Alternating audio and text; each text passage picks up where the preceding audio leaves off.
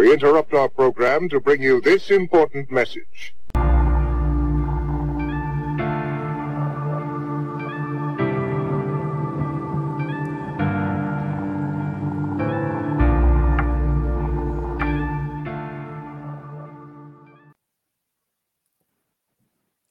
Good morning, everyone.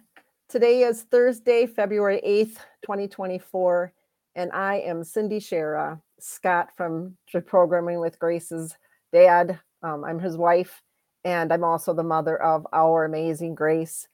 Scott would often open up the show with something about Grace, and today it's my turn to do that. And one thing that came to mind this week was something pretty special. If you can see in the back of my background there's a picture of a red car, and Grace and I are driving it. And my story has to do with that. And Nan's going to bring up another photo in a few minutes of my little special girl Grace and her red car. There's a story behind her getting the red car. And luckily, she got to enjoy having her red car. She wanted always a red car with white stripes, but she got her red convertible for a little while before we lost her to the hospital protocols. But my story has to do with one day when Grace and I were heading to a theater program. And as always, we were running behind. And so it was a little bit of a lead foot on the gas. And we ended up getting stopped by a lady police officer. And when she came to the window, Grace is just, "Mom, it'll be okay." And I was a little nervous thinking, okay, we're going to probably get a ticket. Well, she took down the information, then she went back to the car, and she came back quite quickly, but I still thought I was going to either get a warning or a ticket. But she came to the window and she just said she was going to give us a verbal warning, because Grace luckily had explained to her why we were speeding was because we were trying to get to this theater production.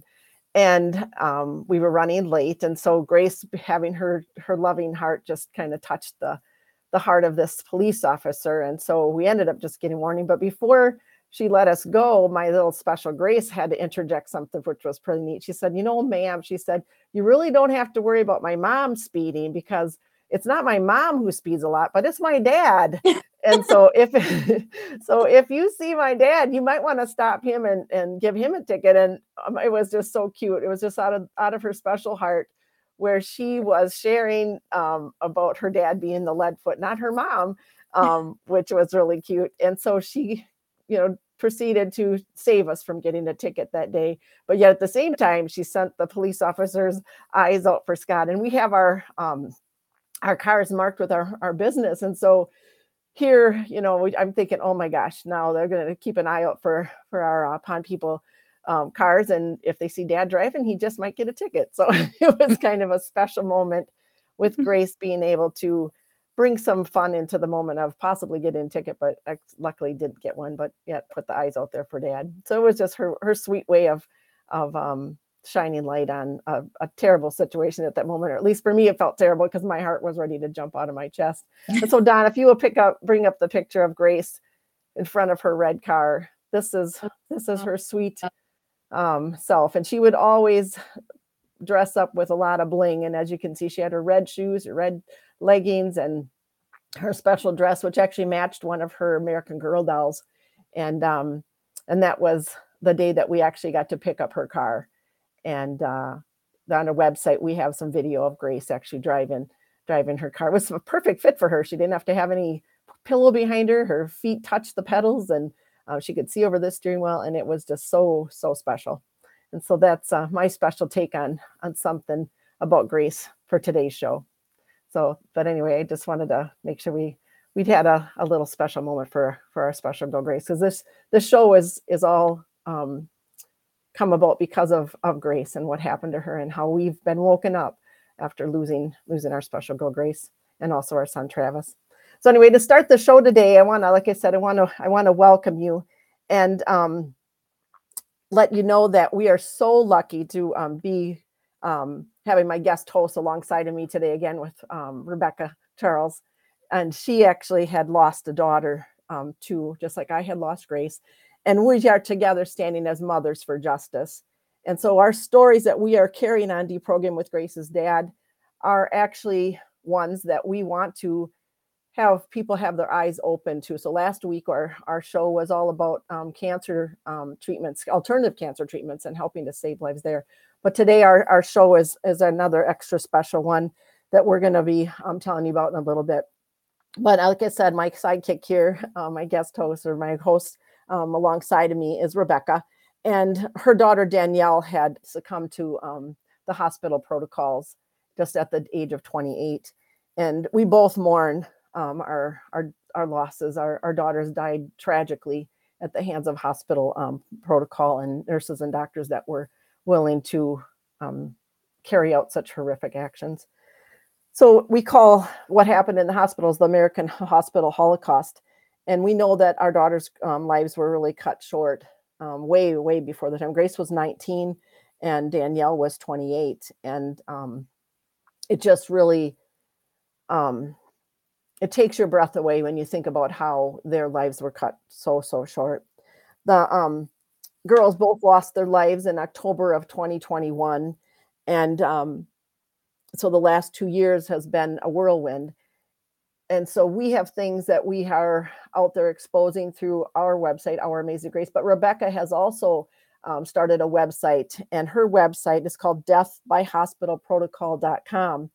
And her website is pretty special because her mission here, we're going to show you, there's flyers that Danielle has. So Don, will you bring up the flyers? So these 2 flyers are posted on Rebecca's website, and you can go to her website, Death by Hospital Protocol, and fill out your own flyers and have those on her website. But she's even going further than that. So as you see, these flyers of the girls are pretty detailed, and you can, like I said, fill out your own with your loved ones' information. But then her website is actually, not only to bring awareness to the loved ones who have died, but she also has a mission, excuse me, to expose these doctors and nurses.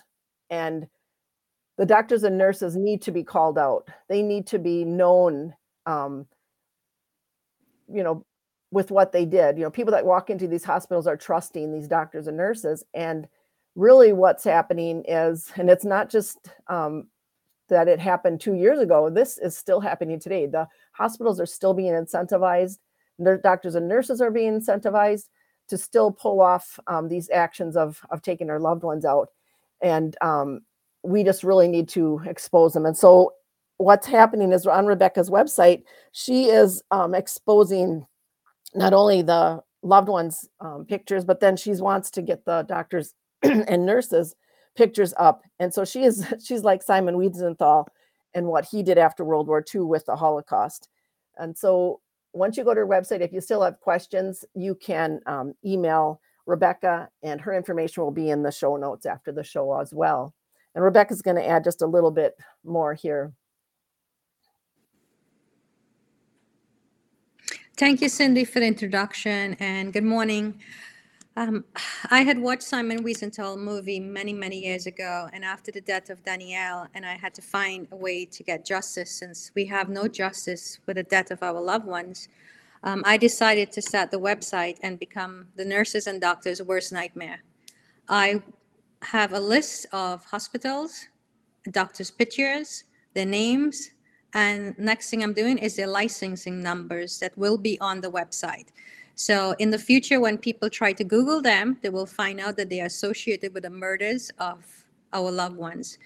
And they are our loved ones are being held as a bounty by the hospital. And we need to expose this, as Cindy said. So my mission right now for Death by Hospital Protocol is to let the world see the faces and the names of the white coat assassins. That's what I call them. So thank you. Good job. So today's show is entitled Oklahoma Making Strides for Justice. We are honored to welcome Peggy Hockett, Alan, and Taylor Martin to be our guests. They are shedding a light on the harsh realities that unfold within the confines of the hospitals and the medical offices even today. Their stories deeply resonate with Cindy and I.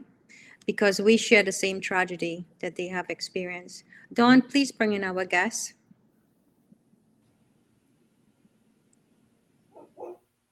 Welcome. Welcome. Peggy. Welcome, Taylor and Alan. All right, thank Good you. morning. Thank you. Good morning. Welcome. Dawn, please show the pictures of Peggy's husband, Raymond, and her fiancé, Glenn. Peggy endured the heartbreaking loss of her husband in 2021 due to the hospital protocol. Amidst her grief, she found solace in a deep connection with another widow at church. Sadly, their plans to marry were shattered within just months of Glenn passing, and he was another victim. This time, he was a victim to the vaccine complications, adding tragedy to Peggy's story. Peggy has two stories to tell. Don, will you bring up the collage of Trista?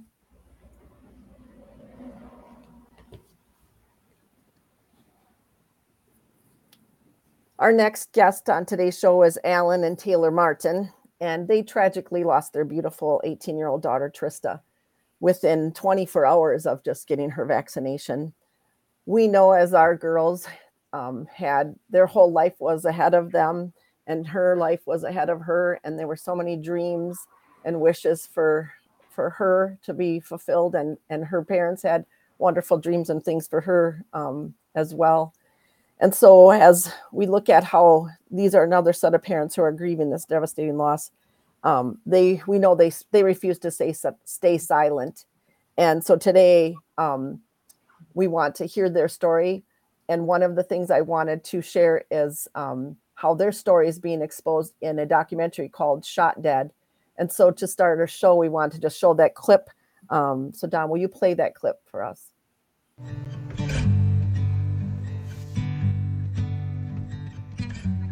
Number 57 on her bucket list was to attend a lantern festival. a floating lantern festival.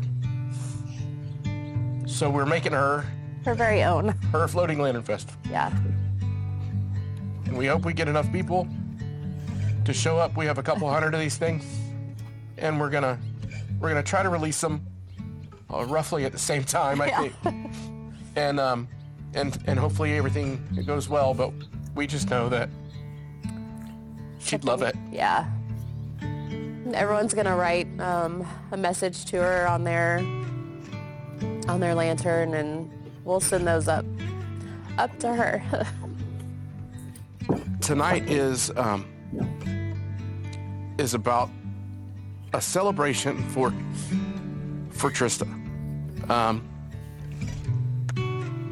Missing her, loving her, but at the same time, we want to fight what killed her. We need to bring attention to what did this. Stop it from taking anyone else's child. We don't want anybody else to go through that. And Trista Would be hella mad at us. would if we be did. really mad at us if we didn't try and save other children. Because all she wanted to do was help kids, so she would not want us to be quiet.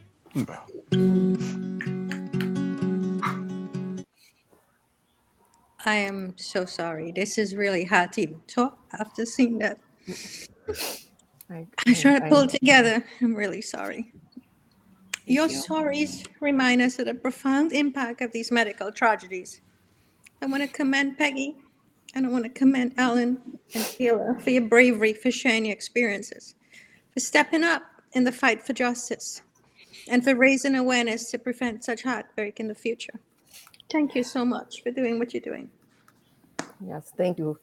And your hearts are broken just like Rebecca's and mine as a parent. And then Peggy, she has the detrimental loss from losing two wonderful men in her life.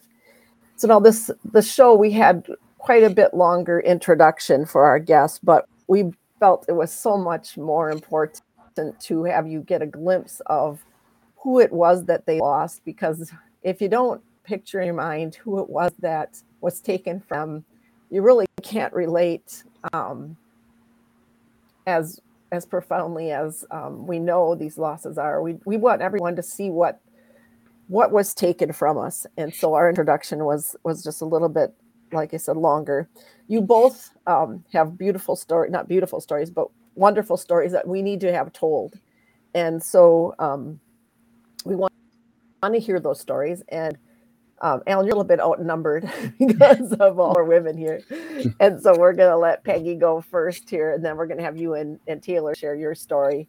And so, Peggy, as I mentioned, you had 2 losses in your life. One was your wonderful husband, Raymond. And then you also had a second man that came into your life who was also a widow. And then tragically, he was taken from you through the poison poke, as I call it, because I don't want to call it a vaccine. And so we want you to share both of those stories with us. So I'm going to give you the mic, Peggy, and go ahead. Well, thank you, ladies, for having me on. And now that you've made me cry, let's see if I can carry on. I am here to talk about my husband, Raymond. He married me with 3 little kids, preteens, that had an abusive father, and they wasn't ready for a new father. So they weren't always the nicest when they met Raymond. They did not want a dad. Well, Raymond was such a beautiful, loving man. He had never been married before, had no children of his own. And he kept telling me, Peggy, they will learn to love me. And they did. We used to have a going joke when him and I would argue. He'd say, Peggy, if we get a divorce, I'm taking those kids with me. And I said, Raymond, if we do, I'm packing all of y'all's bags. So after our children were grown and we had grandchildren, there's no blood relation, but they will tell you they look like Raymond because they loved him so much. It's amazing how God does that. Children got grown. He took in foster kids. His nephew lost some children because the mom and dad drank. So they asked us if we could take these children in for just a day or 2. I had just had a real bad surgery, and they had told Raymond I was not going to come home from the hospital. I was going to die. So as soon as I came home within 3 days, they said, can you watch these children for just a day or 2, maybe a week at the most? 4 years later, we still had these children. And then when they moved on and got adopted and grew up, Raymond took in the severe and profound children, the ones that nobody else wanted, the ones that had been in mental institutions for 5 years or more. They were in wheelchairs. They were in diapers. Raymond loved them all. We took them camping and fishing, and every one of them went on a vacation of their choice. Some went to Massachusetts, whale watching. 3 of them went on 7-day cruises with us. Raymond just had a big heart. We live on a wood-in dirt road, and people throw out cats and dogs. Well, every cat that got thrown out, Raymond said, look, they chose me. I have to keep them. They did not choose us. Somebody threw them out. But guess who still has all those cats and dogs? You. So after Raymond died, I had been going to this church for 19 years. And there was this big, beautiful man, Glenn. He was a widower for 5 years. And he had been praying for the last 3 years for a wife. Well, he had blood clots on his feet from the vaccine. He had not been able to walk for 18 months. And so I went over and I said, look, I have a knee walker. I had broken my ankle in 2 places years before, and you're welcome to have it. But I don't have a truck, so you'll have to come pick it up. He come and picked it up, and we started just working together at church. We were greeters, and if somebody was sick, we would get together and we'd go bring them supper. We brought them wheelchairs, any kind of medical equipment that we had. So we just enjoyed each other's company. And about 6 months in, he said, "Peggy, will you marry me?" Wow. And I was so excited because he was a big, beautiful Christian man with a big heart. What more could you ask for? But because he was vaccine injured and kept having these blood clots right up till the day he passed, on my birthday, the church had given us a wedding shower. 5 days later, on Mother's Day, he had went to church and he said, "Peggy, can I bring roses to every widow there?" So we did. We brought roses to every widow. And then we went out to have supper together. And that night he called me and he said, "Sweetheart, I just don't feel good." I said, "I think you're having a heart attack," from what he had told me. So I said, "Call your neighbor," because it's a 30-minute drive from my house. His neighbor was there in 3 minutes. He did CPR, but he had a widowmaker heart attack, and he was gone in 3 minutes. Oh my God. So I have a bone to pick with the COVID cartel Yes. because of the COVID hospital protocols and the vaccine injured. It just needs to quit. Yeah. Peggy, could you tell us what happened to Raymond in the hospital? I'm so sorry. It's Me devastating. too. Yes. I was never allowed to visit Raymond. Nobody is. Raymond went in throwing up with diarrhea. And we thought when he got to the ER, they'd give him some steroids, antibiotics, something to make him a little more comfortable. Instead, they put him in the hospital because, they get paid extra if they admit you. Yes. They get paid extra if there's a COVID test. Mm-hmm. They get paid extra if they're given remdesivir. They get paid extra if they're ventilated. Mm-hmm. And they get paid extra if they die. Yes. So if we are paying for people to die at a hospital, what do you think we're going to get at hospitals? Right. Deaths. Yes. And Raymond's pictures, I went and got his hospital records. They are so abusive. If Raymond had died at home and a funeral home had picked him up from my house, I would be in prison for murder. Wow. Yeah, the pictures are they're horrific. I mean, I couldn't even put the one on the screen, you guys. I'm so sorry. It was so bad. It was almost like as if they were trying to attack somebody that was already gone with what they were doing because of the money that they were getting. I mean, the torture. That's exactly it. Was probably torture. Went through. Yeah, it was. And torture. in these pictures that they took, you don't even have to listen to me. Listen to what their records say.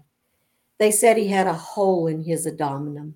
They did not take that picture, but yet they called the organ donation people in 8 minutes.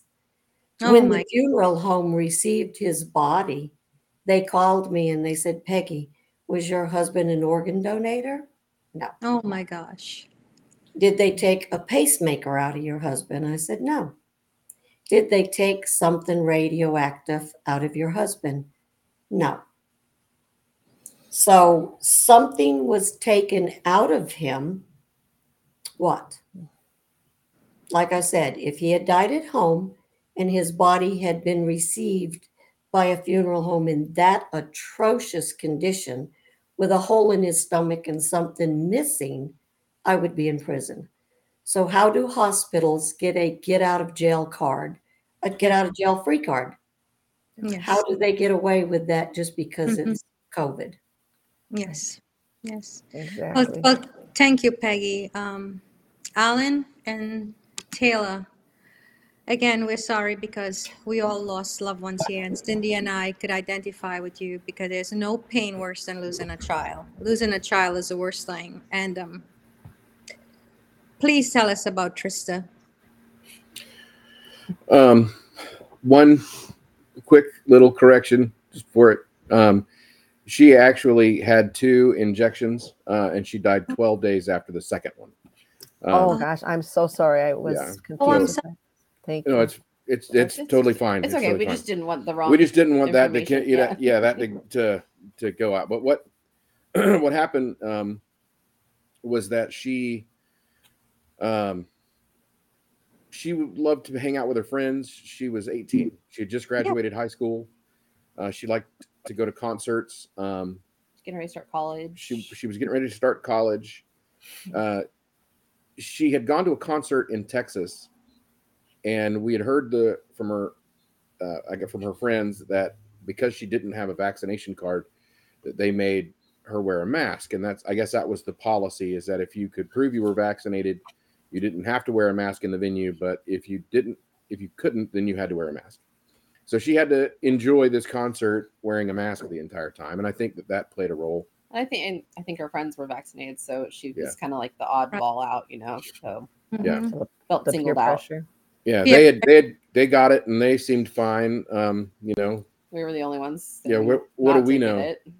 Yeah, what do we know? We're the dumbest people on the planet to an 18-year-old. Which we weren't anti-vaxxers. We just didn't know about this one because it was brand new. They didn't, there was no long-term data or anything on it. So we just said, let's just hold off on it. Let's not. Let's just wait and not get it right now. Maybe when it's more tested or whatever. Yeah. But we thought everyone was on the same page. We talked with all of our children. But I guess Trista. Yeah, she had. I think that concert, and then thinking about college, she thought she was probably going to have it for it. Really weighed on her and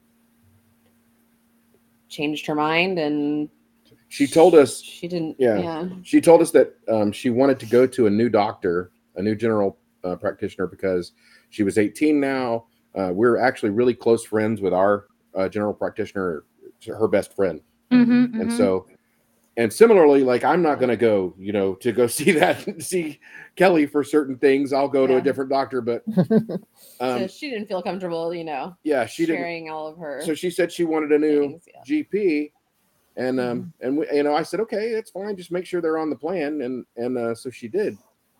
So she told us that she was going to get a checkup. So we knew about that. And she went. About 3 days later, I guess they had called and told her that everything came back great. So she got a clean bill of health. The only thing that they had found was that she had low vitamin D. So they had put her on a prenatal vitamin. And she made sure to tell us. Yeah, that, so she says, Dad, yes, only because of the vitamin E deficiency. I want to show you this bottle, and I want you to understand that I'm not pregnant. And, it was a big joke, and but that was it. That was the only thing they found. And then clean bill of health, otherwise. Yeah, and then on November 8th, she worked all the time. She had just got a promotion at her job.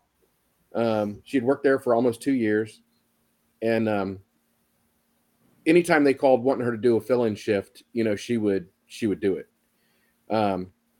Over the course of the late summer, she had started complaining of being really tired. We noticed she was sleeping a lot, or any opportunity she had, she would nap, which was not like her at all. She was complaining about dizziness when she stood up. But she would laugh it off, She would just be like, ooh, everything just got dizzy, ha ha ha. And I getting sick every time she ate. Getting sick after she ate, and I told her, I said, well, you need to not tell them yes every time they call. I think you're working too much, and I don't think you're eating right, and I think you need to take better care of yourself. Because we had no idea she had the shot. Nobody told it. She didn't tell us that she got the shot, and so. On the 8th of November, she went and spent the night with her sister and a friend, and they played board games and watched movies and took selfies, and then she woke up on the 9th, the morning of the 9th, and told her sister that she hurt all over and she was having problems breathing, that she was going to lay back down to see if she could feel better. And so her sister went and checked on her, and about 10 minutes later, and she wouldn't wake up. And so they called Taylor, who was right down the street, and Taylor was able to get there within minutes, and And she wasn't breathing by the time Yeah. I got there. so Oh my. We had to start CPR and call an ambulance, and they got there and worked on her and finally got her heart started again. And so we rushed to the hospital. And that's when I finally got a hold of Alan. He was, getting ready for work. It was just a regular work day for us. And yeah, then he finally answered when he got out of the shower, and I just said, it's Trista. It's serious. It's really bad, and I need you to get to the hospital right now. So I got I threw on clothes, got there as fast as I could, and this is in Tulsa, which is it's the St. Francis Healthcare System in Tulsa, which is a large hospital complex. It's not small by any means. And I remember being like one of the most notable things that I remember was being surprised because they never made me sign in. They didn't ask me for ID. They didn't ask me to who I was there to see. The lady just looked at me. She was standing at the door when I came through, and she pointed at me and she said, "Are you Dad?" And I was kind of shocked, and I said, yeah, I'm Dad. They call me that is what I said. And she said, "Follow me." And she took me to the back through a couple of sets of double doors. And that's when I saw Trista's. I saw Trista's body. At that point, I believe she was gone. I believe she died in the apartment. I don't believe that she was there at that point. Her eyes were partially open, but she was gray. All the life and the light was out of her. Oh my God. She was a beautiful girl that was full of life, Mhm. and that was not there. So, And I think that she and your husband Peggy would have really liked each other, because that was Trista's dream. Was she wanted to adopt the kids that nobody else adopted. It was on her bucket list that we found. Yeah. She wanted to adopt teenagers because everybody passed them over, and she wanted to foster children, and she wanted to be a child psychologist and a social worker. She wanted to turn Yeah. 18 on her bucket list. She wanted to turn 18 so that she could donate blood. Oh my goodness. Yeah. I mean, that's the type Yeah. of person she was. Yeah, everything, the vast majority of the stuff on her bucket list that we found it under her bed, and she'd been keeping up with it for 2 years. She'd made it when she was 16. And the vast majority of the stuff on her bucket list was for other people. Yeah. And like what she was just saying, she loved kids. We volunteered at our church, and she was Miss Trista to the toddlers. They all called her Miss Trista. And the ladies who ran the daycares, the different daycares, would always fight over whose turn it was to have Trista in their daycare, because they knew it was going to be an easy. Yeah, it was an easy morning, because Trista had it. Trista all got the kids loved her, and Yeah. so they just behaved and They played were with like- her. You're like, no, it's my week to get Miss Trista. It's my week. Miss Trista's in my room today. And Oh. yeah, and so she loved kids. And Yeah.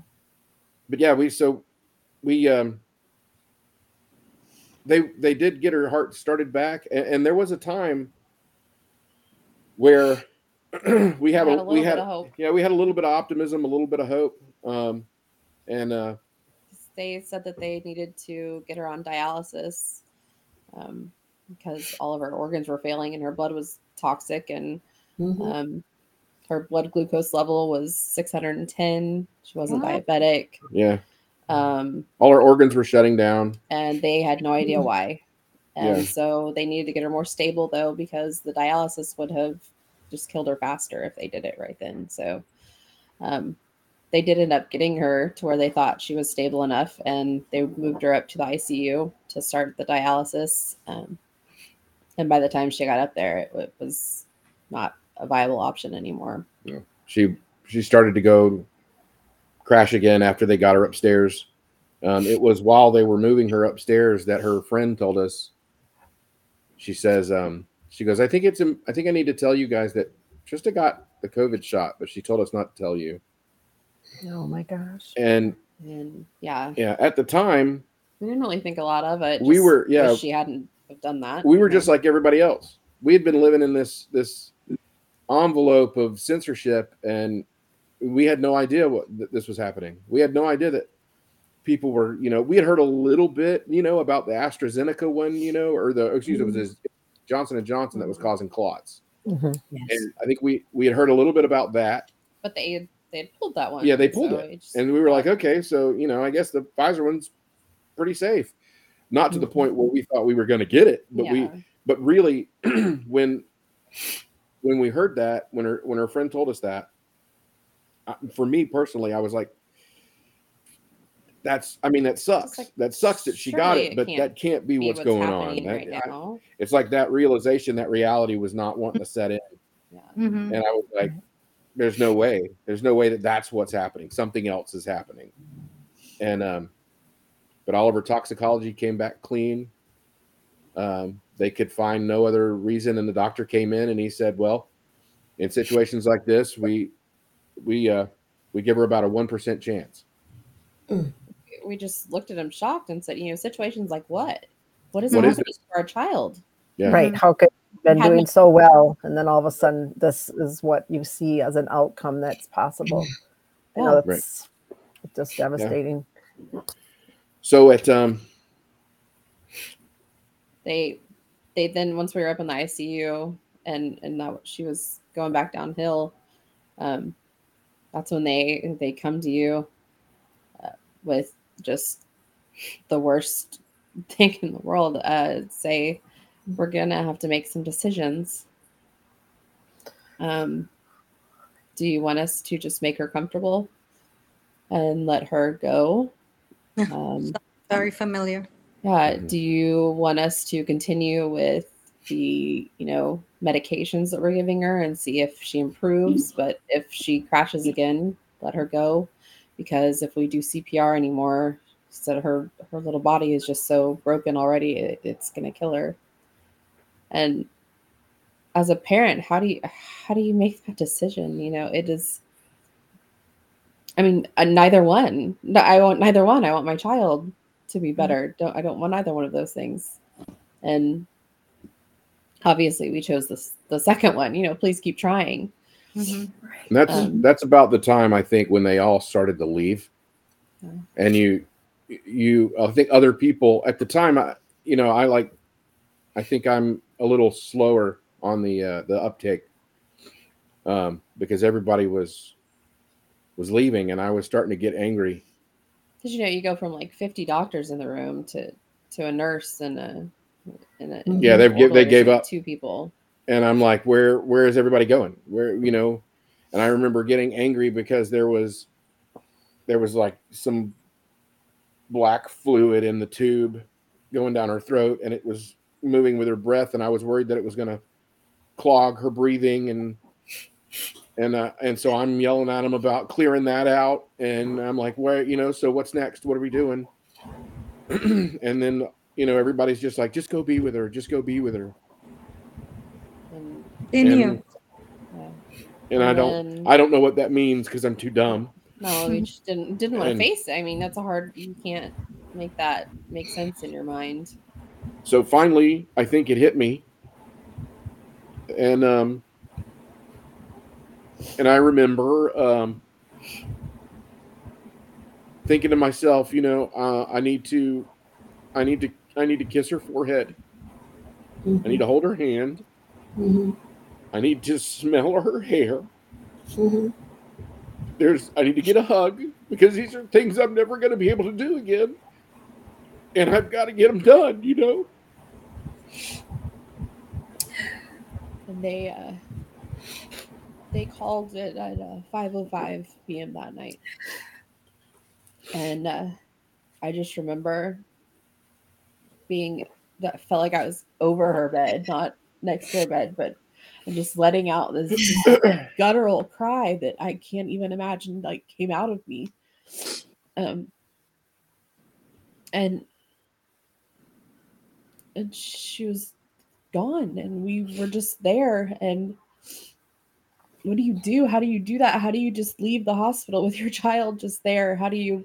Yeah, that was It just seemed like, well, what do we do now? You know, that we was don't. that was so weird because you know, it's in the grossest form, in the grossest terms, it's no longer your daughter. It's now a body.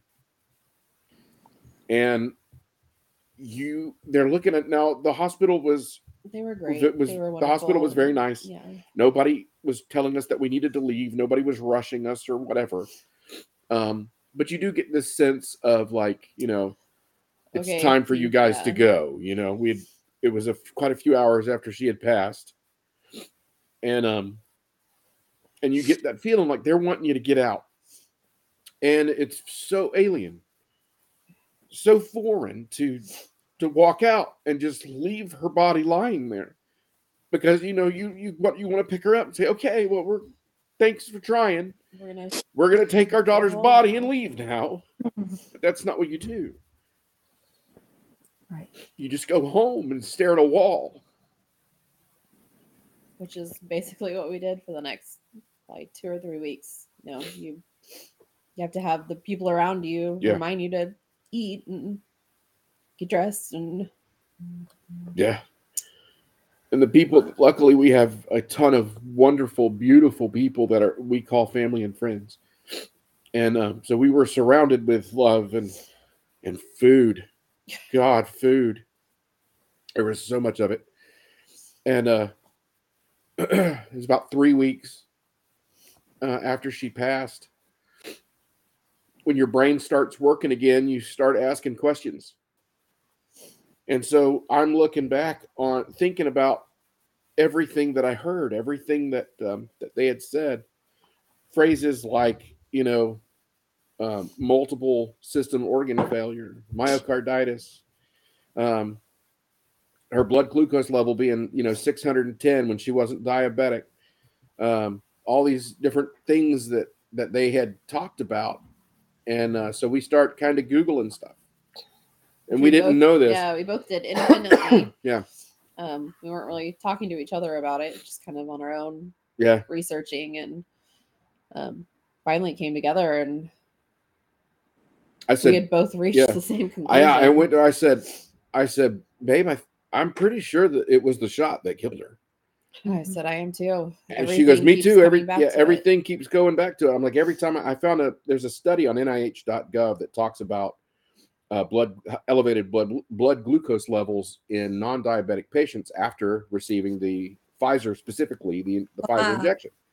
And they suggested that to doctors and everyone that they closely monitor every single person that they give the shot to. Yeah, how were they doing that when you're getting the shot at CVS? Or has anybody ever been closely monitored for their blood glucose? No. So they didn't even pay attention to their own study. And you know, and then we started the fight for medical records. And we still don't believe that we got all the medical records from the doctor's office that gave her the shot. They lady were horrible. That lady is horrific, and she never reported Tris's shot to her. Yeah, in Oklahoma we have OSIIS, which is the Oklahoma's inoculation information system, something like that. Anyway, but anytime they give you a vaccine, they're supposed to record it there. And the doctor that gave her the shot didn't even record the first shot that she gave her, much less the second. Wow. So it's the same doctor that gave her both shots. We do, yes. And they, well, first of all, we tried to get records from them, and they told us our daughter wasn't even a patient there. That they had no records because she was never a patient there. But this was actually almost 6 months after we had originally they'd been kicking us around. They just told us, we're getting them ready. We need you to come sign this HIPAA form. Okay, we signed the HIPAA form. They're so-and-so is doing that. And then finally they said, stop calling our office. Yeah. So we had to file a complaint. We filed a complaint with the Oklahoma Board of Osteopathic Examiners because the doctor was a DO that gave it to her. So I talked to this investigator guy, and he says, He says, well, Mr. Martin, the reason why they're not giving you any records is because your daughter wasn't a patient there. And I said, that's ridiculous. Yes, she was. I'm like, we have the text messages, we have insurance billing, we have the vaccine card. Signed by the doctor. Yeah. I mean, Yeah. And he says, well, you're going to have to send me that because doctors don't just lie and hide records. Really? Yeah. Really? Yeah. I said, you, sir, Wow. are not an investigator. You are an advocate for doctors. I'm Yes. not sure if you know that or not. yeah. I'm like, but that's, well, don't get an attitude with me, sir. I said, look, I said, I'll send you everything. And then you explain why they won't give us any records once I deliver it to you. Okay, well, I'm looking forward to it. So I email over everything we've got. The next day, they sent us over 3 pages. That magically appeared. Yeah, they magically found. All And- handwritten. Yeah. Nothing was Nothing digitized. It's absolutely illegible. We have had hundreds of medical professionals trying to read this, and they all come Yeah. up with different things. Other nurses and doctors. I mean, Yeah. and they're like, I don't know what that says. Yeah, there's some of them that just there's one area of it where they just completely they don't know what it says, and it's only like 2 words, but nobody knows what it says. It's just scratch. But there was nothing digitally entered anywhere into any kind of database ever. So the hospital wouldn't even have known that Yeah. she had any shots. And then we got because initially we thought that she had just received that 1 shot, and because that's the only one we've got for the Vax card, and we found that at the bottom of her purse, all crinkled up.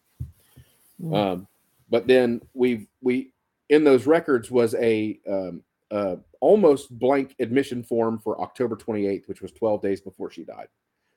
And it shows that she went into the doctor at around 1:13 p.m. and they asked her if she had any allergies to anything. and that's it. And that's it. The only thing that's on there. Right. So we believe that at least the opinion from a lot of the medical professionals is that this was the allergy questionnaire before giving her the second vaccine. So this And- doctor is still operating right now? Oh yeah. yeah. Yeah. Yeah. She has like a 2-star rating on health grades. But, Yeah. And tons of complaints and all We of need this, her but- picture and her Oh, license, right, Cindy? Absolutely. Yeah. Yeah. Yeah. Pictures, Yeah. license. Because it's Yeah. not only the doctors in the hospital that's killing, it's also Right. the medical offices. Yeah. Right. Yeah. And so we That was just, I mean, the insult to hospital injury. It was awful. That Yeah. We had to fight like that to get her records. was like within a matter of a couple days. I mean, they we overnighted the yeah, records. they to us. overnighted 2 giant stacks of paper records that I've scanned in back and front, the whole thing, thousands and thousands of records. Because I think they were like, we know we didn't do this. Yeah, I think that's the way they Here's looked at it. everything that Yeah. happened. Yeah, this was. So, So then- what was the So what was the cause of death on her medical records? As of right now, it's undisclosed or Undetermined. undetermined. Which it that's does say at the top though, it says 18-year-old female, recently vaccinated. recently Which vaccinated. is nice that 18 they yeah. actually had the guts to do that. Say that up there, but yeah, that's another thing. It took us over 8 months to get her medical examiner's report back. 8 months, and we had to fight. We called congressmen. What is taking so long? Why? And in the course of doing all this is when we discovered that the Oklahoma Medical Examiner's Office is unaccredited. Yeah, is they not- lost their accreditation. they lost their accreditation in 2009 and have not gotten it back since. So legally speaking, They can't even go and Yeah. testify in court. They're- They're yeah. not considered experts in their thing anymore. So yeah, they're not even an accredited agency. And of the 50 states medical examiners offices, they rank the absolute last. Wow. What Yeah. you guys did was what everybody else needs to do, which is to get the hospital records, because so many people do not understand what actually happened to their loved one. I mean, they're still thinking that this is a COVID related thing, and it's not a Absolutely. COVID related thing. This goes back, and Scott has discovered this so deeply, this agenda to reduce the population. And our girls and Peggy's husbands became part of these numbers that they are working toward reducing to be here, because these big wigs think that they're going to live here on earth forever.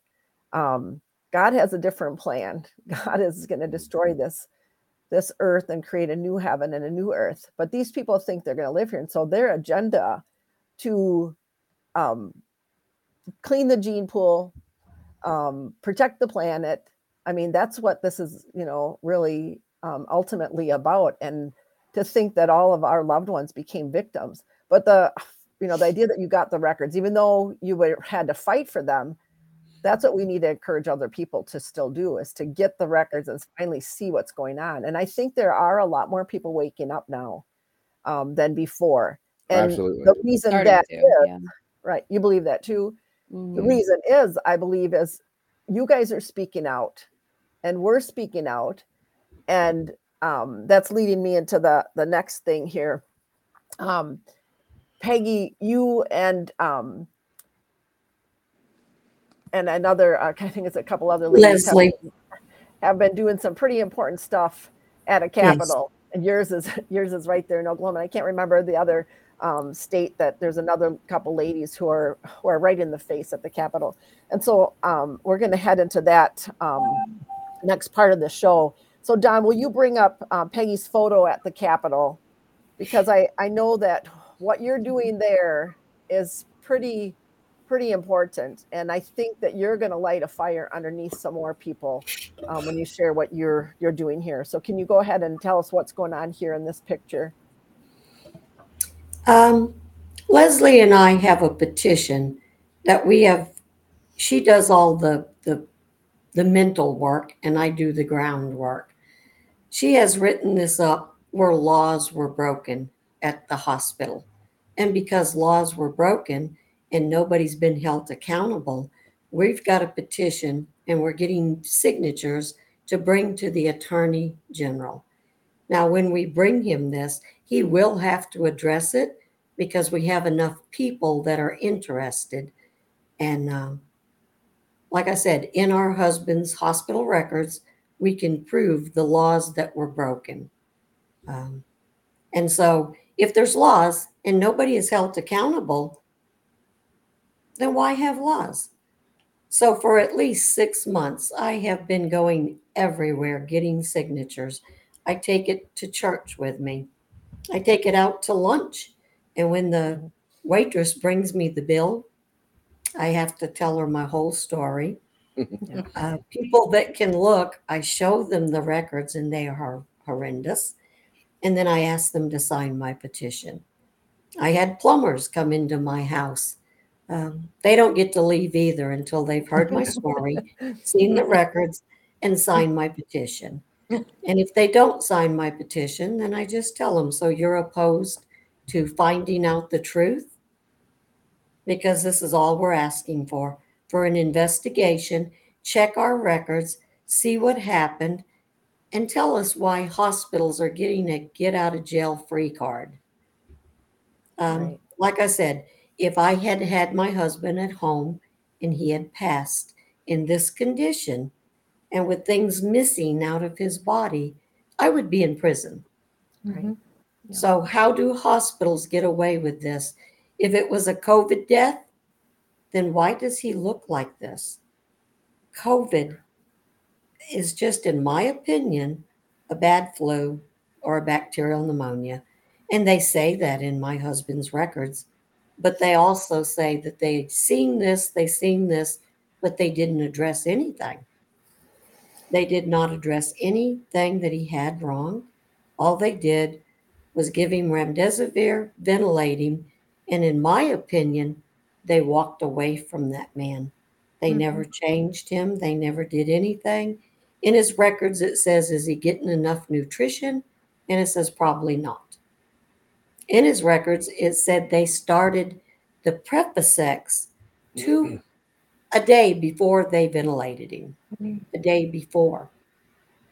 So they were getting ready for ventilation before he needed ventilation. So how could they say it was a medical emergency?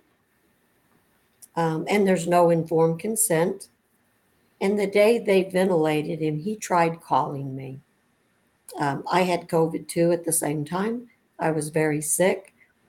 And on my phone, I can hear a small voice, and it just said, need help.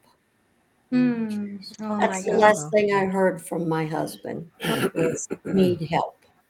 It's That heartbreaking. that resonates a lot because on Grace's website, ouramazinggrace.net, we have had, I think, probably 150 plus stories now that are shared, and there's so many similarities where loved ones were texting and letting them know they're trying to kill us in here. Please help. The idea of putting them on Precedex to get them ready to ventilate is a common story, or another sedation drug. I mean, there was such a planned killing field to be set up in these hospitals. I still can't wrap my arms around how they were able to do it. But to think about how our daughter, I know something went on more than what we know, and we're praying that the nurses will come forward soon, because our daughter Grace had said to our daughter Jessica when she got in there, because I was battling COVID at the same time she was battling COVID. And I feel like I was even substantially worse. But she said to our daughter, who when she got in there, was, these nurses are idiots. And Grace would never talk like that about somebody unless something was really bad. And then we actually had another boy that had Down syndrome in our area over here in Wisconsin. And his sisters had shared with me that he's another beautiful little boy, redhead boy, who was only 18 also, one of 10. And his sister said how Moses, that says his name, said these doctors and nurses are, and then used the F word. So then And so that there was such evil treatment. And then when we hear these stories, it just really sheds light on everything. And so, we've got, there's so much information now that we're gathering because of the records that people are obtaining, and then the stories that people are sharing. And that's why I think it is just so, so important. And the petition that you've got going, Peggy, I mean, the whole idea to get the Attorney General to open an investigation to see what was going on. I mean, we need to do this all around the United States and, in the world, because this is worldwide. This is not something that just happened in our state, your state. And so it's just eye-opening. I do have a picture of the petition that you have. So Don, would you just bring that up? We're going to take a quick glance at that petition that you've got. And so here, this is something that, our listeners, you guys can do just like Peggy and her friend Leslie, both of them had lost their husbands, can get going in your state. And I'm sure that, Peggy, you would be someone who would be able to shed some light on this for people, how they could get going on it. But there is a need for us to bring this demonic stuff to the attention of our people that are supposed to be in a governmental position and have them, fight for us. I mean, we're doing what we can, but we need to have the help of the attorney generals and, other people too that can help us. One other thing that I was really impressed with is, Alan, you and Taylor you have your website for Trista, and I was navigating on it the other day, and I saw that you guys are part of another documentary, and that one was exposing the vaccine injuries. I knew that there were some, but until I saw you guys in that, I was like, oh my gosh, this is just eye-opening. So Don, I'm going to ask you to play number 8, that documentary clip for us before we go on with our next question. Some of you guys get up every day and you have these injuries and you have these heart problems and you have the pain that you deal with every day. And I want you to know that you're all heroes, every single one of you. Everybody here right now, because you're fighting evil, well-financed evil.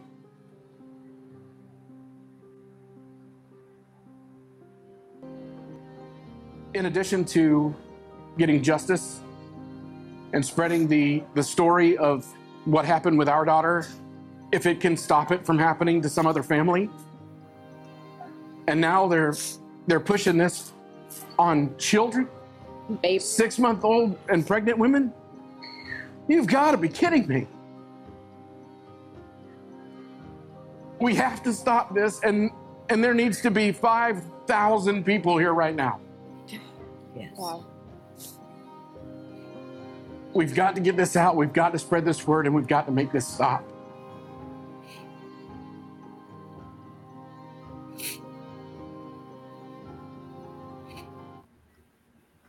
That is just profound to think that you guys were there amongst 5,000 people. And I know that you guys had the same feeling that we had when we went to a suicide awareness walk for our son. You know, you feel like you're kind of a minority, but until you get together and you see how this has impacted so many more people. And so when I saw that documentary, and people that are listening, go on to Trista's website, justicefortrista.com, and look at that documentary. It is only 15 minutes long, but oh my gosh, it grabs your heartstrings, because you see people that were functioning totally fine until they got this poison poke. And then you realize how their life is just changed for the rest of the days that they're here on Earth. I mean, and you guys had the ultimate destruction was losing Trista.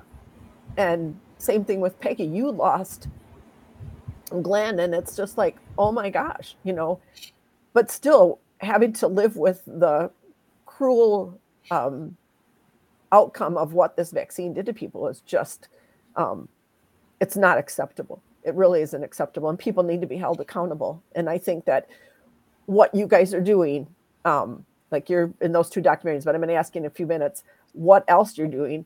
I think that we can't be silent, and you guys know that. You know that you can't be silent. We can't be silent. And so that leads me to the next question, is really when you look at what you've been doing so far, you know, it takes your time. You know, Peggy, I mean, every day you've already got your own health issues, but every week you're getting up and you're going to that Capitol and you're getting in the faces of those congressmen and fighting and letting them know what was going on.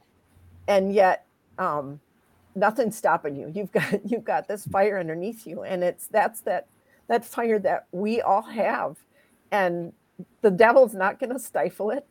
We know that God's behind all of us. He's given us this platform. He's given us the fight inside of us to speak out for our loved ones.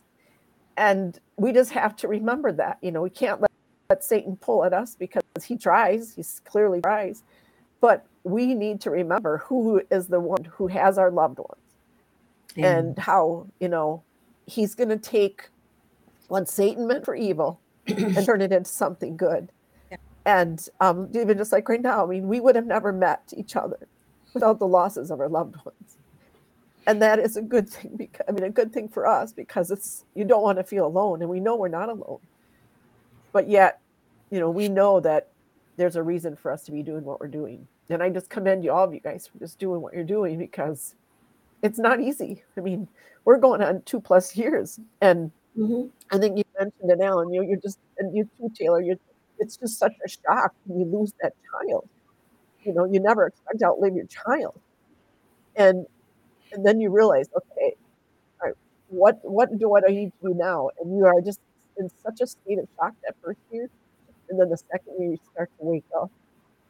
And now we're in the third year, and it's not that we haven't woken up, but it's just that the people that were there to help you through some of the things start kind of separating from us a little bit more, because I don't know if they're afraid to keep talking about it with us or what, but it's just like you have a handful yet now that still check in on us.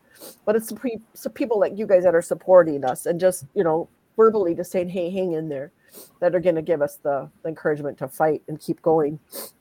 And so, Peggy, I'm going to ask you the quick question is, when you think about what you guys are doing, what would you tell somebody else that has had something so horrific like what you have had happen to you, losing both of the two wonderful men in your life, and same thing with you, Taylor and Alan? How do you tell people that have experienced the greatest loss that they could have ever imagined, and yet are hesitant to speak out? I mean, what would you tell them?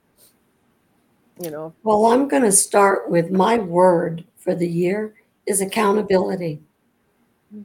James 4:17. If you know of something evil that's been done and you say nothing about it, then you are just as guilty as the person that did it. So I feel like I have to speak up, because when I got my husband's records, you saw the pictures. If I had saw those pictures and just said, well, he's dead. It happened. I can't do anything. Wow, that's not me. I love your little thing of David and Goliath, thank because you. as a young child, my mother would read us Bible stories every night. There was 6 of us.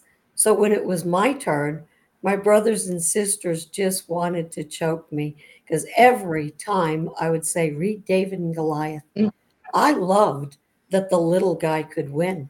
Yeah. And we still can. We're Yeah. not the little guys. If we all gather together, I attribute it to like this. If you have one bee chasing you and you're allergic to bees, that one bee can scare you. But if you have a million bees, and if a million people have died from vaccine injured and hospital protocol, I want their families to gather up and get as angry as we are. We don't need to sit back and keep taking this. We can't keep taking this, because my sister also took the vaccine. And where she took the vaccine in her arm, she got these tumors and growths.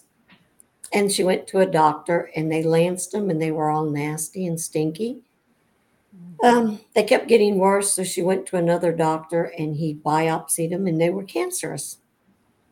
My sister did chemotherapy for a whole year and her cancer was gone.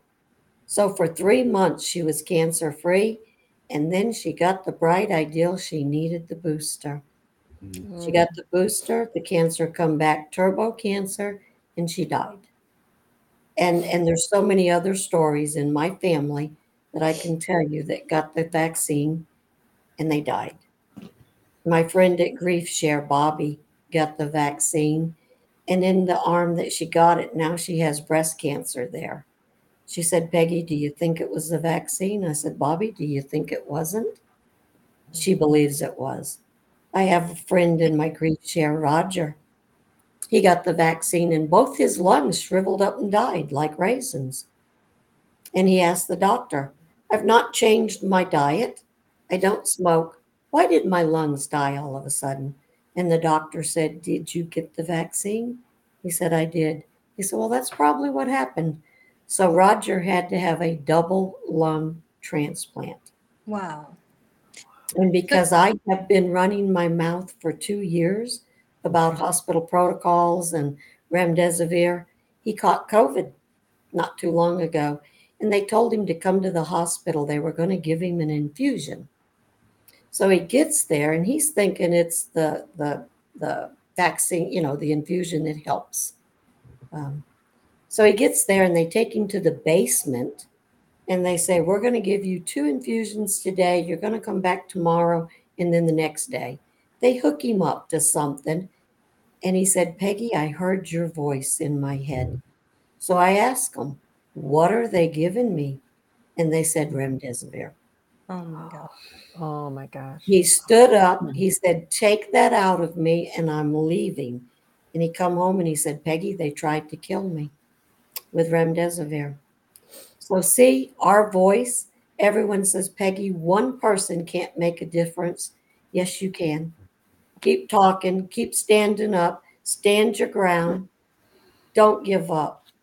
Yeah. One thing, hearing all these stories and what Cindy and I experienced, and Peggy and you, with Trista too, the devil is behind this. I have never seen hate in my life like I've seen these doctors and nurses. They hate us. And who else hate us more than the devil? I mean, hate us, hate our children, hate our loved one, to poison them, to watch them, to laugh at them, to write, to take pictures like they did of Peggy's husband. we are fighting a very big enemy here, a very, very big enemy. These are dark times, and we need to stand together as Christians. And God is our only hope. God is our only hope and only way. And Cindy and I and Grace and Danielle would have loved Trista to be with her because Oh, yeah. they, I could have just see Trista being, Cindy and Grace. Oh my goodness, Danielle would have just loved Trista too. I mean, she just full of love. So I mean, I wish if they had met. I really, really wish if they had met. But Well, they have. They've met Now in they- heaven. yeah, now they, All Now up they're- there. now They're they there. have. Yeah, They so- could have been they could have caused some big trouble being together here on Earth, but now they're they're doing some awesome stuff up in the heaven with They the are. Lord. I mean, they're loving on all those babies that are coming up on a daily basis. Oh my and gosh, it's a beautiful thing. It's a beautiful thing. So, Alan and Taylor, what challenges you face in going out in the public now? Because a lot of people face a lot of denial. Oh, Churches don't want to hear you speak. I mean, many churches we were associated with, they wouldn't give us a platform to speak about what happened to Danielle. Let us know what challenges. Yeah. Isn't that amazing? I mean, that, it's, I don't know, like, it makes sense with the media because, Pfizer pays the bills. Mhm. It makes sense with the doctors because, Pfizer pays the bills. But when you have churches and, individuals that are just, random people that are still so programmed, because that's what it is. They're programmed. Big pharma and the evil in all of the 3-letter agencies that brought this to us have spent billions and billions of dollars in propaganda to coerce people and convince people that not to believe their eyes, not to believe what they're seeing, not to believe the firsthand testimony, not to believe the witnesses who lived it, or the ones who watched their children die, not to believe them, just them. Don't believe anybody else. You believe the CDC, you believe the brought to you by Pfizer, and that's it. How dare you think critically? How dare you investigate, for yourself? Mm-hmm. Yep. And I think that it has worked so well that we kind of, to address the question that you had asked Peggy, Cindy, we get messages from people who have lost their children, whether they be emails or Twitter messages or whatever, and they thank us for speaking out and for fighting. They say things like, oh, we lost our son too, to the same, same thing, same kind of story. Thank you so much for what you're doing. And we just try to be nice at that point. We're like, okay, well, okay. What are you doing? Inside, I'm like, why aren't you? Why aren't you fighting? Mm-hmm. I appreciate you. I appreciate you messaging. I appreciate you telling me that you appreciate me, but you need to get your ass out there too. I don't understand what's stopping you. Yes. Why aren't you shouting at everybody like Peggy? Peggy will not let a plumber leave her house. I love that. Right? I mean, and we printed out these little cards. Yeah. And, little business cards. yeah, just little business cards that have the website on the front, a picture of Trista, a little QR code, and then on the back it has a quick synopsis of the story of what happened. And we leave those every time we go somewhere. We leave them in random places. We kind of treat them like the remember the old biblical tracts that you used to find in the bathroom all the time? Yes. Okay, yeah. We treat them like that everywhere we go. When we go out to a restaurant, we'll leave them on the table. Leave them with the check. Yeah. We, sit them on the ATM machine. We set them on the counter at the Quick Trip, the corner store. Everywhere we go, just to try to do that. And just like Peggy, we'll try to talk. And the mainstream media, which actually what's just this month, someone from the legacy media, it is Fox 23, Shay Rossi, is the very first person from the legacy media to reach out to us in the 15 months since Trista's been gone. To even like speak Yeah. to us. And Yeah. they came over and filmed us here at the house. It's supposed to air February this 19th. yeah, February 19th. I think it's going to start. They're going to start doing the promos for it. But this is the first time Wow. that So you're this is doing going to be something. addressed. Yeah, this is going to be addressed by the legacy media, at least here in Tulsa. It's not nationwide. It's local. It's No. regional, but it's Well, something.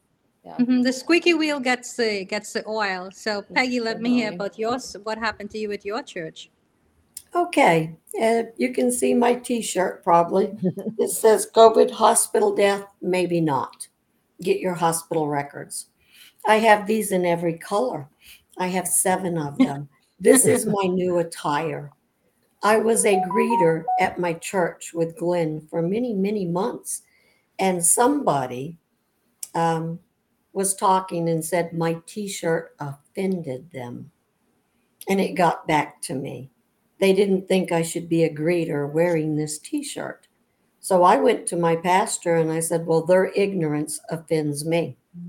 Because There you if they go. don't Amen. like my T-shirt, they should come to me. Yeah. We are adult Christians, are we not? Yes. Why are we spreading rumors behind my back that I am offending them? They are offended to the truth. All they had to do was ask me why I wear this, and I would have told them. So Wow. I wear this everywhere. I am not a greeter anymore, but believe me, I still take my petition to church with me. I still wear my T-shirt.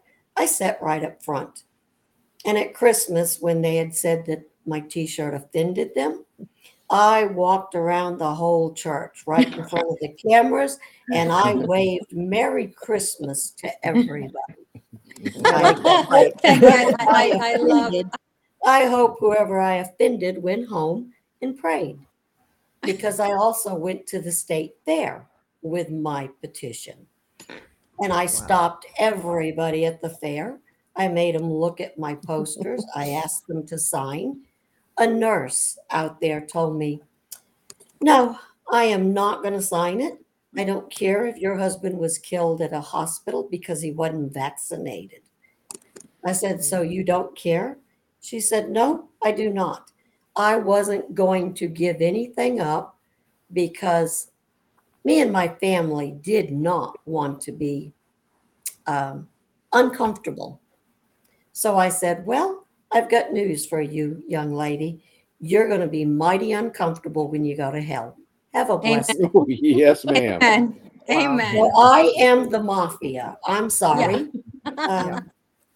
That's awesome. I mean, I love the fact that you're putting the cards out, Alan and Taylor. That is just awesome. We have business cards for Grace too, but I haven't been as bold as you. I mean, we do pass them out, but I'm going to take your idea of leaving them behind, like how the tracks are, because it is another way that we can reach people, and that is what's important. We need to reach people to save lives. Now, you, Peggy and Alan and Taylor, you guys have an event coming up next Saturday. In Oklahoma. And so I'm going to have Don bring up our poster that is telling a little bit about this. So on Saturday the 17th, you guys have a rally going on. And my husband's going to be there. He's going to take a moment and fly out to Oklahoma. He's never been there before, and be there with you and share our story and encourage people to keep fighting because of this whole medical tyranny that we've been facing. And so when I look at this, our title for today's show was Oklahoma Making Strides for Justice. This just fits perfectly because, again, you guys are speaking out. You're willing to, get to this event, share your stories, and open the eyes of people that are not awake. I mean, and as I said earlier, I was guilty. I didn't realize how many people were affected by the vaccine injuries or by the poison pokes. I mean, I didn't realize how many injuries there were until you said there's 5,000 people here. I mean, I had heard stories. I knew there were some out there, but I did not grasp the number. And so thank you for sure even just having that be something that woke me up with that, because now we are in the lane of fighting for the hospital protocol deaths, but you guys are in a totally different lane, exposing the deaths because of these poison pokes. And what we've actually learned about these so-called vaccines that we've had for years, there hasn't been any testing on any of the vaccines, even from when we were kids. And I only got like 3 or 4 vaccinations.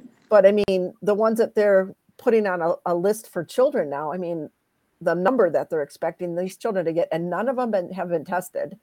I mean, it is just beyond my comprehension that we have been duped. We've been programmed. We've been programmed to think, you know, that vaccines are good. And that's why, you know, so many people were willing to take this one. And so now we need to educate them. As any vaccine that comes forward, if there's a cancer vaccine, it is not going to be good. It is Right. definitely not something that we can trust and believe in, because that's their narrative. You know, they're causing the cancer. These vaccines have caused cancer. The show we had just done last week with Megan, what she had exposed to is the number of cancer diagnoses that have skyrocketed from, you know, getting the vaccine. It just is, it's mind-boggling. And so when I look at this, I'm just so elated that you guys are going to be there to share your story. Is there anything that you want to say about that rally that's coming up next week? So next Saturday. I mean, if people are locally in the area, you know, yes, please, you know, come. But, you know, what would you guys, you know, say to people that maybe are not really knowing about what has all been going on, you know, to get them there? What would you say? Well, I say come and hear the truth. Yeah. We have hospital protocol. We have vaccine injured. This COVID thing was all a big fraud. Our government sent it out on us. And in my opinion, they had to have these COVID deaths to get people to run out like sheep and get the vaccine, because half of my family kept saying, Peggy, you're going to make me sick because you're not vaccinated. Well, Right. they're all dead. I'm still sorry to here. laugh. I'm sorry to Yeah. laugh. It's just, Well, it's you know, it just, it amazes me. the And common then my sense of it. sister, Just, right? my sister's Yeah. husband had cancer and he was in a hospital and they kept saying he had COVID. They was not going to let the man go home. She called me crying. She said, Peggy, he has cancer. He just wants to go home and die with hospice. But they were going to send him to a nursing home and ventilate him the next day. They wouldn't let him go. Now, I'm not Langsford's biggest fan, but I did call him and I said, this man is military. He fought for everybody's rights and freedoms, and they won't let him go home with hospice. And he had to negotiate him out of the hospital to go home with hospice. Why? it's so, we were so brainwashed that you couldn't have were. dinner for Thanksgiving. I mean, I'm from New York, so I left New York and I'm in Florida now. And it would have Como picture hanging out on the window. You're gonna get grandma sick. You're gonna get this one. You're gonna get that one sick. People were wearing bags over their head. We were like stupid. People were just stupid. It was just crazy. We were walking the street without a mask, and people would cross the street. They don't want to walk next to us. I mean, I have to laugh at it because they made people stupid. What is the purpose of a vaccine if you're going to get sick if someone else didn't get the vaccine? Right, and People that's the don't thing is realize that's not how it works. They give them so many you know, free passes. We now know that the vaccine did not stop you from getting COVID. They lied when they said that it did. Yes. Okay, but now we know that it doesn't. Everybody gives them a free pass. They said that it prevents transmission. We now know that it did not prevent transmission. Everybody gives them a free pass. Now they say that, you know, it's going to keep you from going into the hospital. Well, it won't. You still go into the hospital anyway. Oh, free pass. Well, now you're more likely that you're not going to die. Well, now everybody that's in the hospital that's dying is vaccinated. They have this poison shot. And so, and these zombies, I call them zombies because that's the only description that makes sense. They just walk around brainlessly doing whatever they're told. And, you know, if the media says, well, you know, it's for the greater good. Oh, okay. Let's all be stupid. Let's go all be stupid for the greater good. And it's absolutely infuriating. Yeah. Yep. It's boy, a generation will look back at all of this and say, "Oh my goodness, what really happened?" Well, Yeah. Cindy, you're going to close, but before Cindy does the closing, I just want to say one thing: we cannot trust the medical doctors. They have to come down off that pillar. They lost all respect in my eyes. I have no respect for them. There are few of them that I do, but we have to take them down. And the only way we could take them down is exposing every one of them that are killing their patients. You cannot be a medical doctor if you are killing patients. You need to be exposed. And that's my goal. And thank you so much. And Cindy, you could do the closing. Yeah. So I just want to encourage people that are listening to speak out. Do like Peggy and Alan and Taylor and Rebecca and myself are doing. Make those calls to your congressman, attend rallies like they're hosting, they're having this weekend. Peggy, I think you actually are hosting this rally, Yes. which is wonderful. So if you're not brave enough to host one like Peggy, be one that is willing to speak at one, or just even be there in prayer. I mean, these rallies need prayer. The devil's going to be right there trying to stop the message from getting out because he doesn't want people to be awake. He's after souls, and he's gotten so many people to jump on, like you guys were talking about, these lies and stuff. People are not using their brains anymore. It's like and I believe God is really opening the eyes of his people, but he's trying to use us to open more eyes. And so even just little things where, I know we get little cards in the mail at times, and it's just an encouragement to let us know that we're not alone and people are listening to our story. They're grateful that we're out there talking. And I'm sure you guys have had some of that happen to you too. And so little things like that you can do to people that are out there speaking the truth, whether it be a card or a text or an email, or post on a site, do that. I mean, because you don't understand how hard it gets sometimes to keep fighting, because you just feel like, gosh, is our message getting out?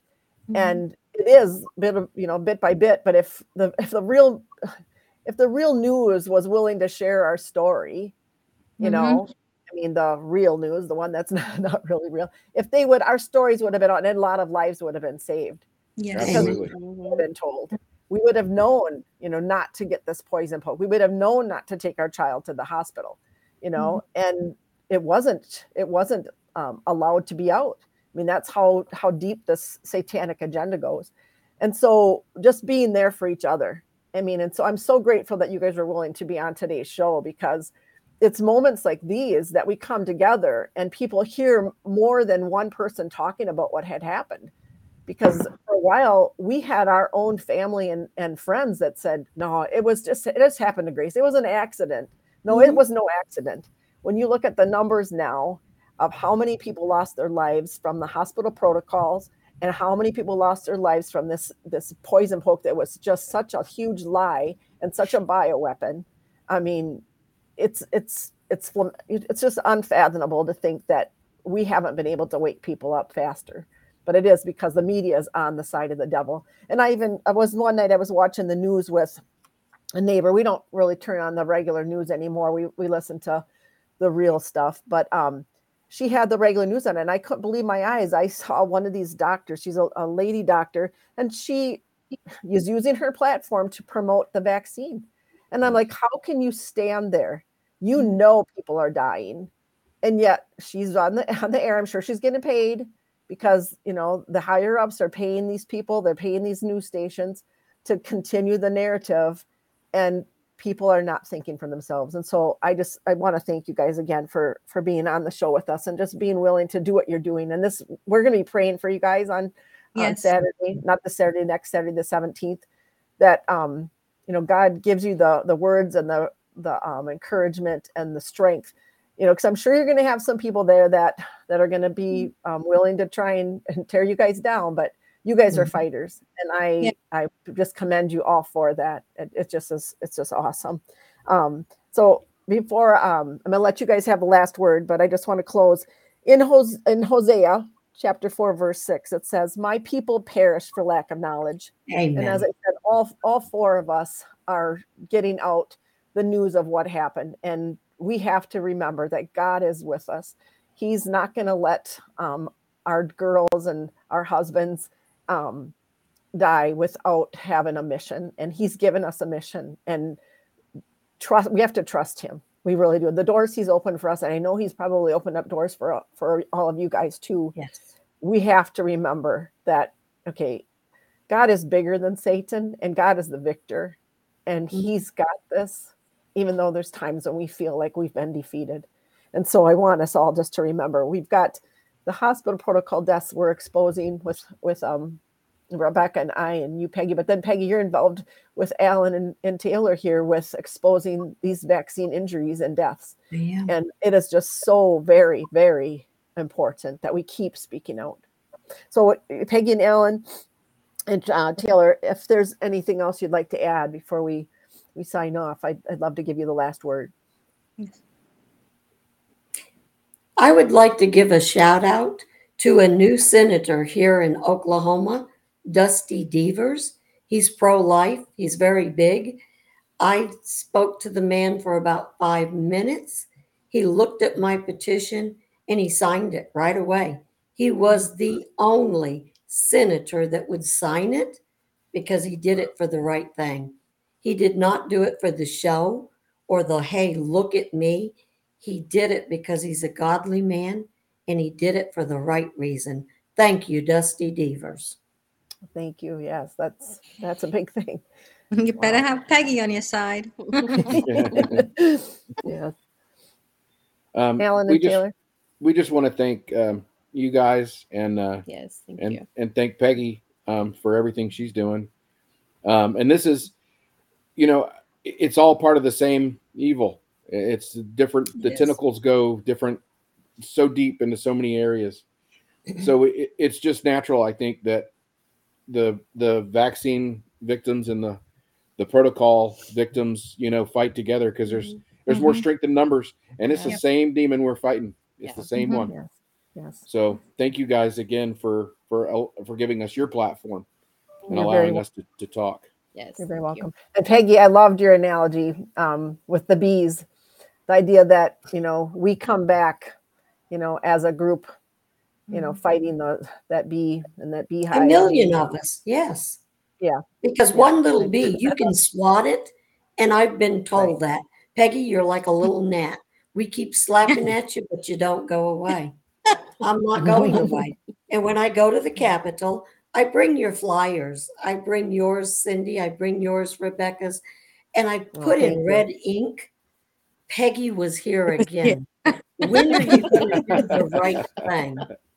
I love that. Yeah. I mean, we need a Peggy in every state, don't we?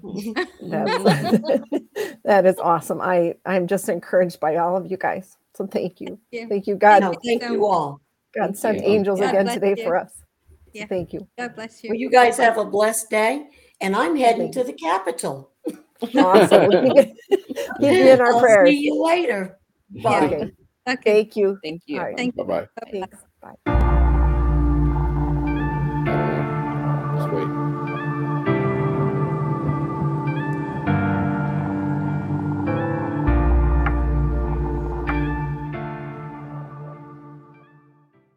Please stand by for further details. We return you now to your regularly scheduled program.